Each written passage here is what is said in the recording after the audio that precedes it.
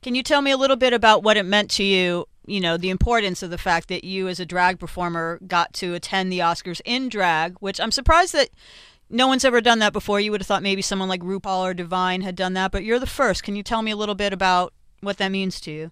When you ask me that, I always think about people like RuPaul and Divine who have done so many amazing things to open so many, not even open, kick down so many doors to create opportunities for us in the LGBTQ community. And especially as a drag entertainer, it meant the world to me to be one of the first drag queen to walk the red carpet in drag for the Oscars. I hope that it inspires all of us, the LGBTQ kids and other drag entertainers beyond me and after me, even when I'm gone, honey, to know that you can do whatever you want in this world. If you work hard, if you keep a positive attitude about it, you go out there, dream it, and you can achieve it.